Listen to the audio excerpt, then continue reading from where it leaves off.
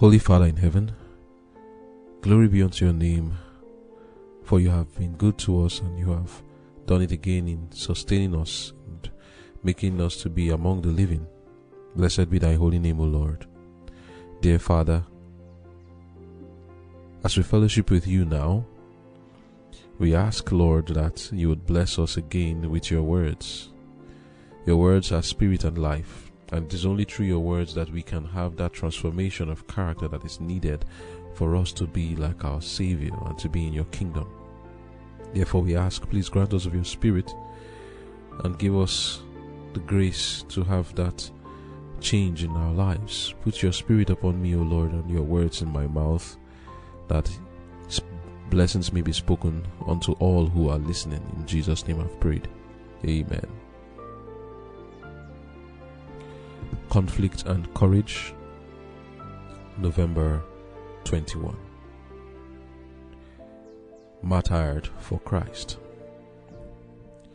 And all that sat in the council, looking steadfastly on him, saw his face as it had been the face of an angel. Acts chapter 6 verse 15. Stephen, the foremost of the 7 deacons, was a man of deep piety and broad faith. He was very active in the cause of Christ and boldly proclaimed his faith. Learned rabbis and doctors of the law engaged in public discussion with him, confidently expecting an easy victory. But they were not able to resist the wisdom and the spirit by which he spake. As the priests and rulers saw the power that attended the preaching of Stephen, they were filled with bitter hatred. They seized Stephen and brought him before the Sanhedrin council for trial. Saul of Tarsus was present and took a leading part against Stephen. He brought the weight of eloquence and the logic of the rabbis to bear upon the case, to convince the people that Stephen was preaching delusive and dangerous doctrines. But in Stephen, he met one who had a full understanding of the purpose of God in the spreading of the gospel to other nations. In the cruel faces about him, the prisoner read his fate, but he did not waver. For him, the fear of death was gone. For him, the enraged priests and the excited mob had no terror. The scene before him faded from his vision.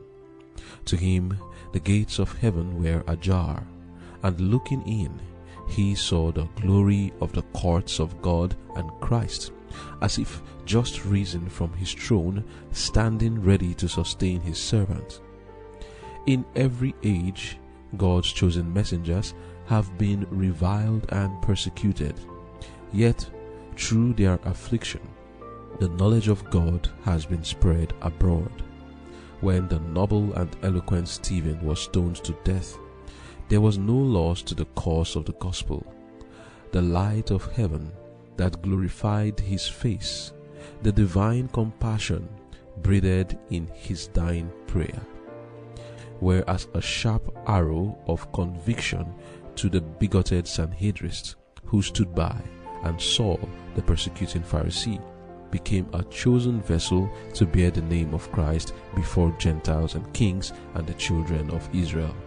Amen. The title of our devotion for today is Martyred for Christ. After the death and resurrection of Jesus, a new church began, and they had a work to do different in order from that which already existed. This church will be subject to much persecution and attacks. Why was this the case? We need to understand what happens to Satan after the death of Jesus to understand why persecution arose after the death of Jesus. Ever since Satan caused Adam to sin, that's Adam and Eve, he had become the prince of this world, and this is what Jesus referred to him as several times. In the book of John 12 verse 31, for example, Jesus said, "Now is the judgment of this world. Now shall the prince of this world be cast out." And in John 14 verse 30 again, Jesus said, hereafter I will not talk much with you, for the prince of this world cometh and hath nothing in me. Also in John 16 verse 8 and 11 there, when Jesus was speaking concerning the Holy Spirit, he told his disciples, saying, and when he, that's the Spirit, is come, he will reprove the world of sin and of righteousness and of judgment. And in verse 11 he says, of judgment, because the prince of this world is judged. So we see these 3 times Jesus referred to Satan as the prince of this world, and 2 times out of that he talked about the judgment of Satan. The time had come for the head of the serpent to be crushed, and this was going to be done by the death of Jesus. 2 times here Jesus says, he didn't say before now the prince of this world has been judged. He said now the prince of this world will be judged. When is the now he's referring to? This book of John 12, if you recall from previous devotions, it was here that the Bible says it was 5 days before the Passover, 4 days before the Passover. This was a few days to the death of Jesus, and that was why Jesus said, now the prince of this world will be cast out. Another one, he said the prince of this world is judged. The prince of this world cast out. Cast out from where? Jesus was referring to the final decision that will be made on Satan. Let's go to the book of Revelation 12 to understand this. In the book of Revelation 12, reading from verse 1, the Bible says, and there appeared a great wonder in heaven, a woman clothed with the sun and the moon under her feet, and upon her head a crown of 12 stars. And she, being with child, cried, travailing in birth and pain to be delivered.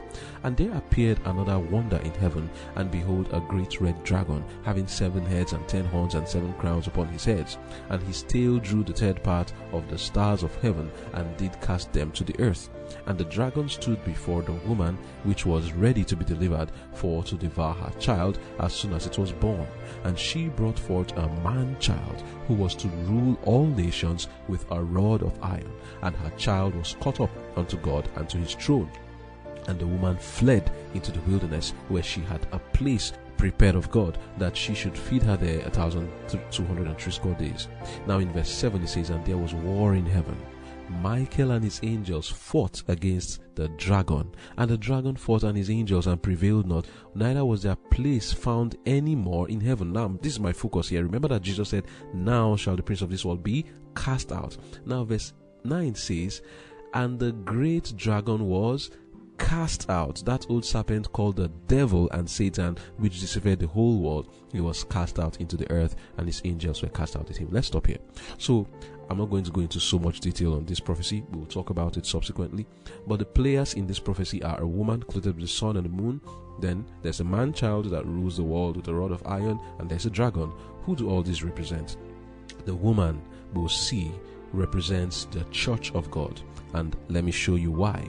In the book of Isaiah 51 verse 16, God said, say unto Zion, thou art my people. So let us have this. Zion equals to God's people. Also in the book of Jeremiah 6 verse 2, God now said, I have likened the daughter of Zion to a comely and delicate woman. So if you understand some figure of speech, simile, like an ass, God says, I have likened the daughter of Zion to a comely and delicate woman. So in symbolism, Zion is symbolized as a pure, comely, delicate woman. But remember, who is Zion? Zion is not just a mountain. Zion is God's people. So we can say God's people is symbolized by a pure, delicate woman. And also, if we are not God's people, the people who are not God's people, that will be an impure woman. If you go to the book of Revelation 17, you see a woman that is not pure. That refers to a people who are no longer God's people, but the one who is God's people is referred to as this woman who is comely and delicate. Also in the book of Songs of Solomon 6 verse 10, remember that this woman was clothed with the sun and the moon. Here you see that this woman does not represent just one person. It says, who is she that looketh forth as the morning, fair as the moon, clear as the sun, and terrible as an army with banners? In this Songs of Solomon 6 verse 10 is symbolized again a woman, but not just a woman, but it's like an army. It represents God's church again. So that woman represents God's church from these passages I have read. What about the man-child that rules with a rod of iron? One passage suffices to explain what that man-child is, or who that man-child is. Revelation 19 verse 11 to 13 says, "And I saw heaven opened, and behold, a white horse, and he that sat upon him was called Faithful and True, and in righteousness he doth judge and make war." Remember that there was war in heaven? Let's go on. Verse 12, "His eyes was as a flame of fire, and on his head were many crowns." Verse 13 says, "And he was clothed with a vesture dipped in blood, and his name is called the Word of God." Amen. Now, verse 15 now says, "And he rules them with a rod of iron." Who is the Word? John 1 verse 1 tells us, "In the beginning was the Word, and the Word was God, and the Word was God." The Word is Jesus Christ, and it is He who is described in verse 15 that rules the world with that rules them with a rod of iron. How about the dragon? We've already seen in that same passage in Revelation 12 verse 9, the great dragon was cast out, and he's described as the old serpent called the devil and Satan. So we've gotten our answer. The woman represents the church of God, while the man that is born of that woman is Jesus Christ, and the dragon is Satan. Now, from what we have seen here, my focus actually is what happened after the man-child was born and caught into heaven. And then there was war in heaven. And what happened after there was war? It says that the devil and his angels came to fight. This devil that fought was cast out because he did not prevail. What does this war represent? There was a war, of course, in heaven before Satan was cast out. The first time Satan sinned, he was cast out. But when he caused Adam and Eve to sin, he was now the ruler of this world. That's why Jesus referred to him as the prince of this world. The only way Satan was going to be judged was if a man was there to decide the case between God and Satan. Satan and his angels did fight a war in heaven before, after which he was cast out. But again, while Jesus was here on earth for 33 years, there was constant spiritual warfare between himself and Satan. This is why before his death, Jesus said the judgment of Satan was about to take place and he will be cast out, as we see in John 12 verse 31. Note these words. "Now Jesus said, shall the prince of this world be cast out." When is the now? John 12 verse 27. Jesus said, "Now is my soul troubled, and what shall I say? Father, save me from this hour. But for this cause came I unto this hour. Father, glorify thy name." Then came there a voice from heaven saying, "I have both glorified it and glorify it again." The people therefore that stood by and heard it said that it thundered. Others said, "An angel spake to him." Jesus answered and said, "This voice came not because of me, but for your sakes. Now is the judgment of this world. Now shall the prince of this world be cast out. And I, if I be lifted up from the earth, will draw all men unto me." This he said, signifying what death he should die. Amen. So when is the now that Satan will be cast out? When Jesus dies on the cross of Calvary. Jesus was actually saying that by his death, when he is lifted up and crucified on the cross, it will mark an end of Satan's case and he will finally be judged. Many have wondered why it was that God did not judge Satan from the moment he sinned. Suffice to say that God does not do mob justice. Every case must be properly weighed by a third party. Man was created to judge this issue as a jury, but Satan corrupted the jury. You can read the book of 1 Corinthians chapter 6, reading from verse 1 to 3 there, and you will see that we are told that we will judge angels. So man was like a jury for the case, but Satan corrupted the jury. Therefore his judgment was prolonged and his life extended. Because man sinned, man became incapable, ineligible to be a judge over Satan's case because he was a sinner. God could not judge him yet. Before this could be done, man must prove himself a worthy judge, and only a man who has lived free from sin is qualified to be a judge and also to save others from the hands of Satan. This was what Jesus came to the earth to do. From the moment Jesus was born, Satan was in a desperate struggle for his life. He assailed Jesus every step of the way to cause him to sin, but this did not happen. Now that Jesus had died, Satan's judgment was sure. Jesus was now the judge, and Satan knew his case was over. And that's why after that war in heaven in Revelation 12, and Satan was cast out, in verse 9 it says, and the great dragon was cast out, that old serpent called the devil and Satan, which deceived the whole world. He was cast out into the earth, and his angels were cast out with him. And I heard a loud voice saying in heaven, now is come salvation and strength and the kingdom of our God and the power of his Christ. For the accuser of our brethren is cast down, which accused them before our God day and night. Satan was finally cast out of heaven, and there was rejoicing. His case was finally over. But now, this is what leads us to the case of Stephen as a martyr. Things were going to take a new turn. Satan became in a rage, different from that which he ever had before. His anger towards men, both those who believe in Jesus and those who don't, was increased, but especially against the believers. Verse 12 of Revelation 12 says, therefore rejoice, ye heavens, and ye that dwell in them. Woe to the inhabitants of the earth and the sea, for the devil is come down unto you, having great wrath, because he knoweth that he hath but a short time. And when the dragon, that Satan, saw that he was cast onto the earth, what do you think he's going to do now? He says, he persecuted the woman which brought forth the man child. And the dragon was wroth with the woman, and went to make war with the remnant of her seed, described as those that keep the commandments of God and have the testimony of Jesus. This was God's church, represented by the 12 apostles and the rest of the disciples, described as those that keep the commandments of God and have the testimony of Jesus Christ.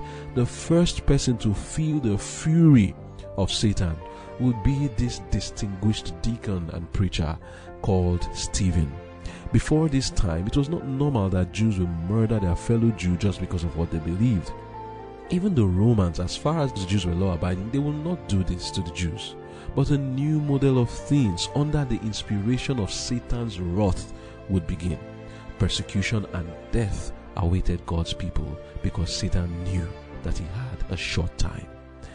One day, this man Stephen was preaching. In the book of Acts 6 verse 8 it says, and Stephen, full of faith and power, did great wonders and miracles among the people. Then there arose certain of the synagogue, which is called the synagogue of the Libertines, and the Cyrenians, and Alexandrians, and of them of Cilicia and of Asia, disputing with Stephen. And they were not able to resist the wisdom and the spirit by which he spoke. Then the suborned men, which said, we have heard him speak blasphemous words against Moses and against God. And they stirred up the people and the elders and the scribes, and came upon him, and caught him, and brought him to the council, and set up false witnesses, which said, this man ceased not to speak blasphemous words against the holy place and the law. For we have heard him say that this Jesus of Nazareth shall destroy this place, and shall change the customs which Moses delivered us. And all that sat in the council, looking steadfastly on him, saw his face as it had been the face of an angel. Amen. So here we see lessons that we can learn. But let me continue the reading first of all. Then in Acts 7 verse 1 it says, then said the high priest, are these things so? Now Stephen began to lecture them. He started from the days of their father Abraham, and how God brought him out of Canaan, out of the idolatrous practices. And then he went to the captivity of the children of Israel in Egypt, down to how God raised Moses to bring them out of Egypt and gave them a commandment and gave them a law, and how God promised them of a coming Messiah. You see, those things that Jesus taught them in that 40 days, these men were filled with the Spirit. Why? Because they were filled with the Word. People, listen. To be filled with the Spirit of the Lord is to be filled with the Word of God. Jesus said in the book of John 6 verse 63, the words that I speak unto you, they are spirit and they are life. These men, look at how many of them. There were many people from the Alexandrians, the Cyrenians, the Libertines, them of Cilicia and of Asia, disputing with just one man, but yet they could not find any way they could win this discussion with Stephen. Stephen was able to dissect all they were saying with the word of God and prove to them their error and show them the truth. And part of the things Stephen was showing to them was the new model of things of how Jesus is the Messiah and how the ceremonial laws are now being fulfilled in Jesus. He would show them how Jesus was the Passover, how he was the unleavened bread, how he resurrected as the first fruits, and how they receiving the Holy Ghost on the day of Pentecost is the fulfillment of that feast of weeks. They could not dispute anything Stephen was saying. And when he had showed them so clearly from the word of God the things that were contained in there and the truth of what he was saying, the word we read said that Stephen looked in their eyes and saw that there was no escape for him. He knew that these people were hell-bent on killing him that day. It was revealed to him. And then he said in the book of Acts 7 verse 51, "Ye stiff-necked and uncircumcised in heart and ears, you do always resist the Holy Ghost as your fathers did. So do ye. Which of the prophets have not your fathers persecuted? And they have slain them which should before of the coming of the just one, of whom ye have been now the betrayers and murderers, who have received the law by disposition of angels and have not kept it." The wrath of Satan was aroused now. Satan was working in the hearts of everyone there, including Saul. Saul was among those, which is Paul, was among those who were disputing with Stephen, but Saul could not. That great Saul that we knew about, Stephen was part of those who taught him what he knew. Stephen taught him and schooled him that day. Now they were all angry. Satan had filled them with that wrath that we saw that in Revelation 12, he was filled with great wrath against the remnant of God's people, and then he came to persecute them through these men. Verse 54 now says, "When they heard these things, they were cut to the heart, and they gnashed on him with their teeth. But he, being full of the Holy Ghost, looked up steadfastly into heaven, and saw the glory of God and Jesus standing on the right hand of God, and said, Behold, I see the heavens opened, and the Son of Man standing on the right hand of God. Then they cried out with a loud voice, and stopped their ears, and ran upon him with one accord, and cast him out of the city, and stoned him. And the witnesses laid down their clothes at a young man's feet, whose name was Saul. And they stoned Stephen, calling upon God and saying, Lord Jesus, receive my spirit. And he kneeled down and cried with a loud voice, Lord, lay not this sin to their charge. And when he had said this, he fell asleep. Amen. Thus, the life of this man called Stephen came to an end. The first to feel the wrath of an angry dragon and devil who knew that he had a short time. Satan's case was decided, and his wrath increased, and he wanted to destroy God's people, and he began with Stephen. But the Lord has already said to us, he had already told them that this was going to happen, and we should also realize it. In the book of Matthew 10 verse 16 to 20, Jesus said, Behold, I send you forth as sheep in the midst of wolves. Be ye therefore wise as serpents and harmless as doves. But beware of men, for they will deliver you up to the councils, and they will scourge you in their synagogues. And you shall be brought before governors and kings for my sake, for a testimony against them and the Gentiles. But when they deliver you up, take no thought how or what you shall speak. For it shall be given you in that same hour what you shall speak. For it is not ye that speak, but the Spirit of your Father which speaketh in you. Amen. This promise was fulfilled in the life of Stephen. He was given utterance as he stood to defend his faith. We read from Conflict and Courage, page 331, paragraph 3.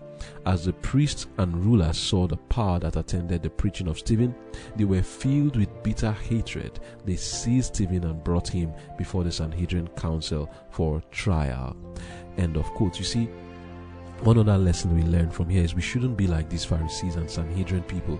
You see, when debate is lost and you start to use slander as your tool, then you show that you are on Satan's side. It is a common thing that they say when debate is lost, slander becomes a tool of the enemy, and when debate is further lost, drastic measures such as the cruelty of death is also a tool in the hands of the enemy. This also is the case with many today, and this is a character we must shun. This character of resorting to violence when we cannot with the word of God make our case known, or this character of resorting to name calling, blasphemy, they just keep shouting. Prove your point. They couldn't prove their point from the word of God. They just kept on accusing, oh, this man has spoken blasphemous things.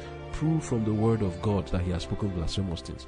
Prove that he is speaking falsehood. Oh, you start to accuse. He's proud. He's bigoted. He is this. He is that. And then some people will say, oh, he's an extremist. He's a fanatic. Just prove that what has been said is wrong.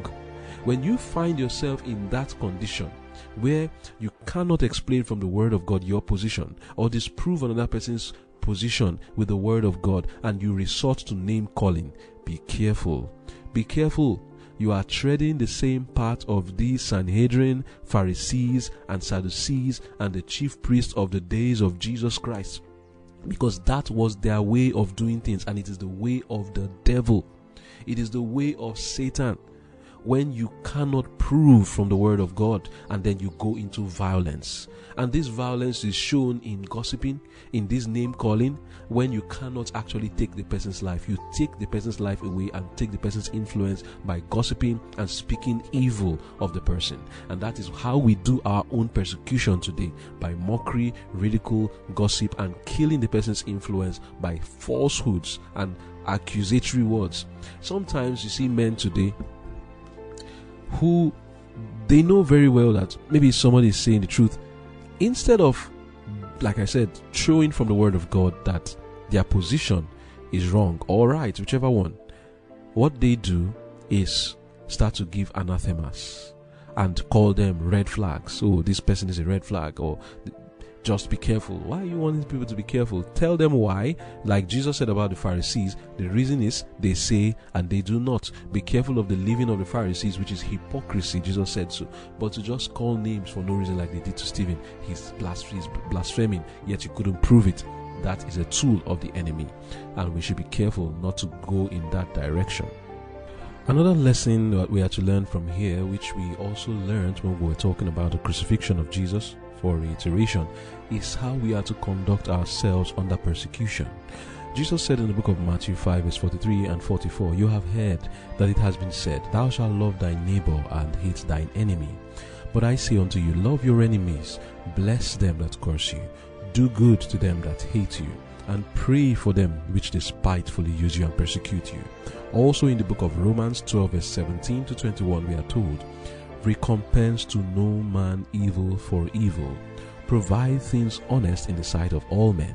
If it be possible, as much as lieth in you, live peaceably with all men. Dearly beloved, avenge not yourselves, but rather give place unto wrath. For it is written, vengeance is mine, I will repay, saith the Lord. Therefore, if thine enemy hunger, feed him. If he thirst, give him drink. For in so doing thou shalt heap coals of fire on his head. Be not overcome of evil, but overcome evil with good. And this is a very important lesson for us. You see, if you remember how the Pharisees came into being, they were overcome by evil.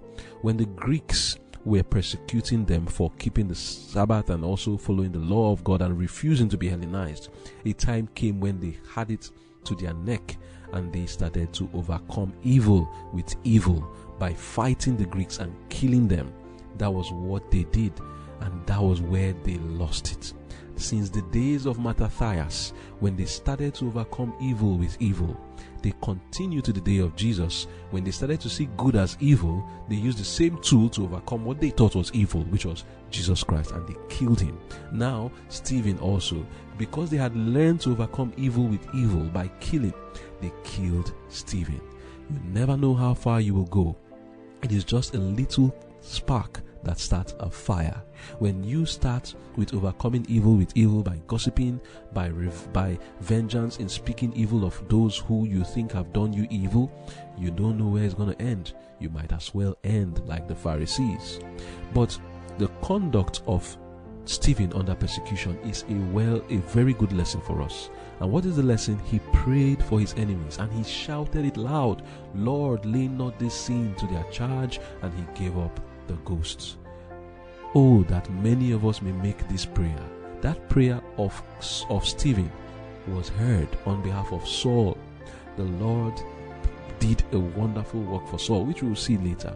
But we shouldn't be like those who, in self-pity, will be praying evil for our enemies. Some people love to go to the Psalms and say, oh Lord, you go and read those Psalms and say, Lord, punish them, do this to them, do that to them. But look at Stephen. He said, Lord, lay not this sin to their charge. And he was practicing the teachings of Jesus, where Jesus said we should pray for our enemies, love them, do good to them. And Stephen did the best he could for them. Having preached to them, they didn't listen. He prayed for them that God would do something good for them, and the Lord did it. But while Stephen was dying there, it was a lesson to many. Like I've always said, persecution, the way we conduct ourselves under persecution, will help to transform the lives of many others. It continued in this way, and it wasn't only Stephen. Many Christian martyrs, the way they conducted themselves was a reason for many others to change. I'll just use one example, two examples actually. One of them was a man called John Calvin, the one who started, I think, the Presbyterian church. And we had people who followed him were called the Calvinists. This man was just like these Pharisees. He was one of those who consented and believed that those who do not follow the truth of the Roman Catholic Church should be stoned to death or burnt or killed. But I'll read now from Great Controversy, page 220, paragraph 4 and 221. It says, while still engaged in these fruitless struggles, because even though he believed such things, Calvin was struggling with sin in himself, Calvin, chancing one day to visit one of the public squares, witnessed the burning of a heretic.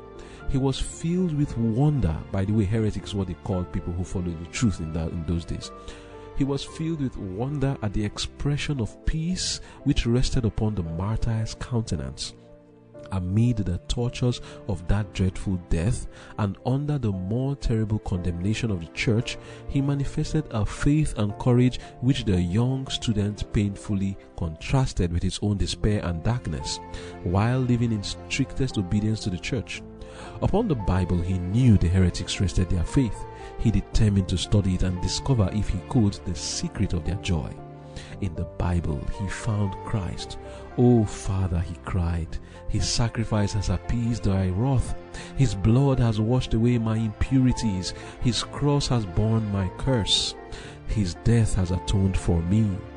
We had devised for ourselves many useless follies, but thou hast placed thy word before me like a torch, and thou hast touched my heart, in order that I may hold in abomination all other merits save those of Jesus." Amen. End of quote. What led Calvin to study the Bible was the conduct of a Christian martyr under persecution. That peace. And what is it in practicality? The martyr was calm. He was not railing against those who wanted to kill him. He was not in a rage and trying to escape and run away and cut off the ropes that they tied his hands with, and then the people will be chasing him. No, he was calm, ready to die, just like Stephen. And that calmness in the face of what the world dreads the most, death, was what made Calvin wonder, where do these people get their power from? And he knew it's the Bible, and he went to read it, and he was transformed. Again, one time in France, there was a wide massacre of many Christians. At this time, many people were transformed again. Reading from Great Controversy, page 226, paragraph 1, it says, "The victims were put to death with cruel torture, it being specially ordered that the fire should be lowered in order to prolong their agony. But they died as conquerors. Their constancy were unshaken, their peace unclouded. Their persecutors, powerless to move their inflexible firmness, felt themselves defeated. The scaffolds were distributed over all the quarters of Paris, and the burnings followed on successive days, the design being to spread the terror of heresy by spreading the executions. The advantage, however, in the end, remained with the gospel." Let's see how. All Paris was enabled to see what kind of men the new opinions could produce. There was no pulpit like the martyr's pile. The serene joy that lighted up the faces of these men as they passed along to the place of execution, their heroism as they stood amid the bitter flames, their meek forgiveness of injuries, take note, forgiveness of injuries, transformed in instances not a few anger into pity, and hate into love, and pleaded with resistless eloquence in behalf of the gospel. Amen. Brothers and sisters, let us suffice to say, we must learn to conduct ourselves under the little persecutions you see on the road. How do you conduct yourself? When someone shortchanges you, when you're on the line in the ATM or in any place and someone tries to do something wrong to you, how do you conduct yourself? Every persecution we face, though little, you don't need to be brought to a scaffold and almost wanting to be burned before you manifest this character. Day by day we pass through trials. We must understand that the way we conduct ourselves under trials and persecutions, under injustice and oppression, and under the worst kind of cruelty that can be meted out to us, our conduct has a very great power to transform onlookers, because we are spectacles unto the world, unto angels, and to men. People are watching us, and if we give the right example, forgiving our enemies, being joyful even though people are oppressing us, and passing along as if nothing has taken away our joy, people will watch us and it will transform them. This is a lesson for us. And as we read in Conflict and Courage, page 331, paragraph 6, in every age God's chosen messengers have been reviled and persecuted, yet through their affliction the knowledge of God has been spread abroad. When the noble and eloquent Stephen was stoned to death, there was no loss to the cause of the gospel. The light of heaven that glorified his face, the divine compassion breathed in his dying prayer, were as a sharp arrow of conviction to the bigoted Sanhedrist who stood by. And Saul, the persecuting Pharisee, became a chosen vessel to bear the name of Christ before Gentiles and kings and the children of Israel. End of quote. So what are the lessons we have learned? Let us learn to know the word of God like Stephen, that no one may be able to gainsay the things we have said, that when we stand before men, we can prove our point very clearly.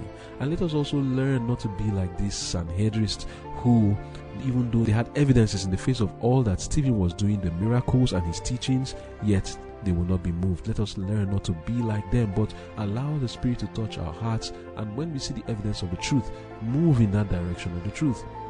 Also, be sure that when you come under such situations, which we will come to in the future, the Lord will put a word to speak in our mouths like he put into Stephen's mouth. And finally, we must learn to conduct ourselves properly under persecution. Love your enemies, pray for those who persecute you, and those who despitefully use you, do good to them, and you will be continuing in the work of an evangelist and win others to the truth. Let us pray. Dear Father in heaven, we know that we have our own trials to face today, just as Stephen had his. Please, Lord, may your promises be fulfilled in our lives. Put your words in our mouth that we may know what to say to help those who are coming against the truth. And help us, Father, that by your grace we will love our enemies and pray just like Stephen prayed for those who killed him. And I pray, dear Father, that you help us not to have that antagonism towards the truth like the Pharisees and the Sanhedrist had. Please, Father, forgive us for the times we have stood against the truth like Saul did, and help us to stand on the side of truth. We know that the time is coming when we will have to stand before people to explain the position of our faith. Lord, prepare us for this time, that we may not be found wanting. In Jesus' name I've prayed. Amen.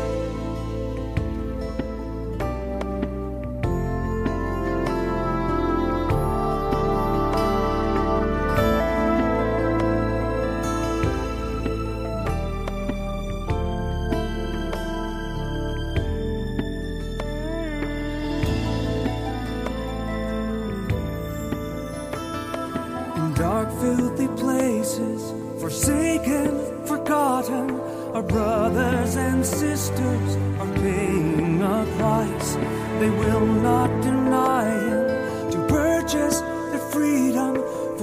praise all the faithful, the martyrs for Christ. Twisted and broken, abandoned and beaten, their bodies confined, an unseen sacrifice. But deep in their spirits, they know perfect freedom, for they are the ones who've been set free by Christ. From under the altar, the voices are crying, how long, Lord, till you come judge the earth? But he'll wrap and redeem them in robes of pure white, for the blood of the martyrs is the seed of the church. Oh, the blood of the martyrs is the seed of the church.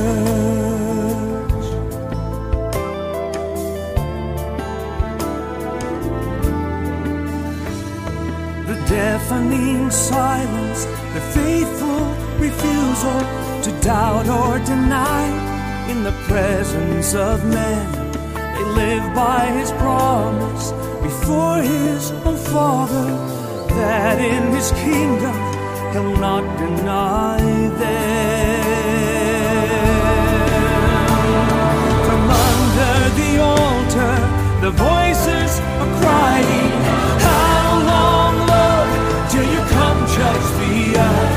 But he'll wrap and redeem them in robes of pure white, for the blood of the martyrs is the seed of the church. Oh, the blood of the martyrs is the seed of the church.